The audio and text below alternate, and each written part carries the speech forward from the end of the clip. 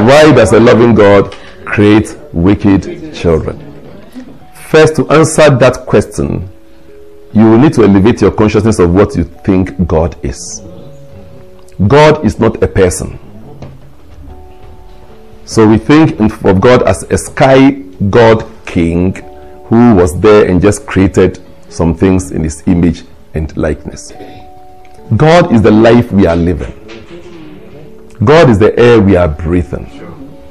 But somehow, the fish in the ocean, experiencing the wonderment of the ocean, believes that he must call some power outside of the ocean to come and help it to manage and control the ocean. So we human beings invented the sky God who will come and help us to control life. So we've done very well. Religion gave you a sky God to control life. We've done very well. Have we succeeded in controlling life? No. Science came and said, I'll give you all the tools, you will control life. Well, science has done very well in giving us all the tools to pollute life so that we now go to global warming. Am I right? Has it given us tools to control life? No. Are we able to control life? No. So that's why a TV mission is teaching you that there's no God and something, and that life is here in its own mission of evolving its ultimate good. To even evolve its ultimate good, it must necessarily become a resistance to you. It must necessarily become a resistance to you, so that in breaking through, you can express your godly qualities. The same way that light passes through prism, the prism is the necessary resistance for the light to break out the spectrum of its colors. Pain, discomfort sometimes happen to give us the opportunity to break out the spectrum of our spiritual capabilities. Thus we evolve.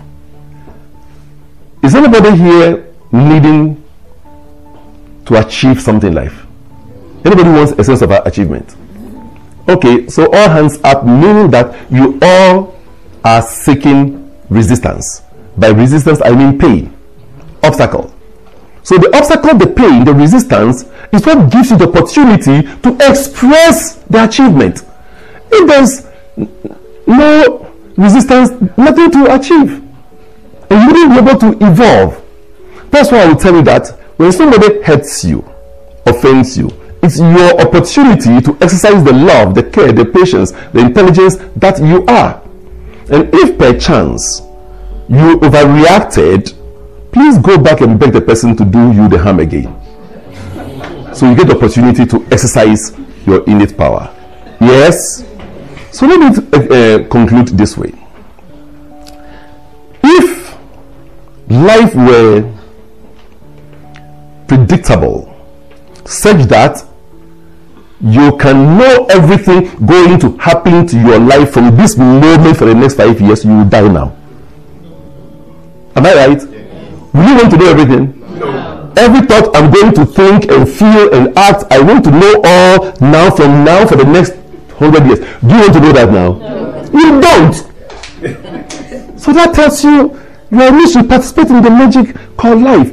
And part of the magic means you must get mountains. Life didn't give you a package of smooth earth. It gave you mountains where that obstacle can become the spectacle. You can build the most wonderful thing on the mountain, isn't it? Yes. So it gave us also rivers, and we build bridges, so we are able to express ourselves. So beloved, life package includes pain and pleasure. But when we didn't understand pain as part of God's equation, somebody say pain is part of God's equation. Pain is part of God's equation. Pain is part of life's equation. Pain is part of life's equation. So we need to equip ourselves and be given the spiritual tools to know how to embrace, handle, and use pain. But because we have not been taught that, then we created an imaginary so-called devil responsible for the pain.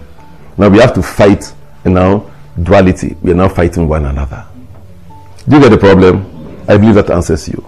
So yes, No. religion today is a great controller and manipulator.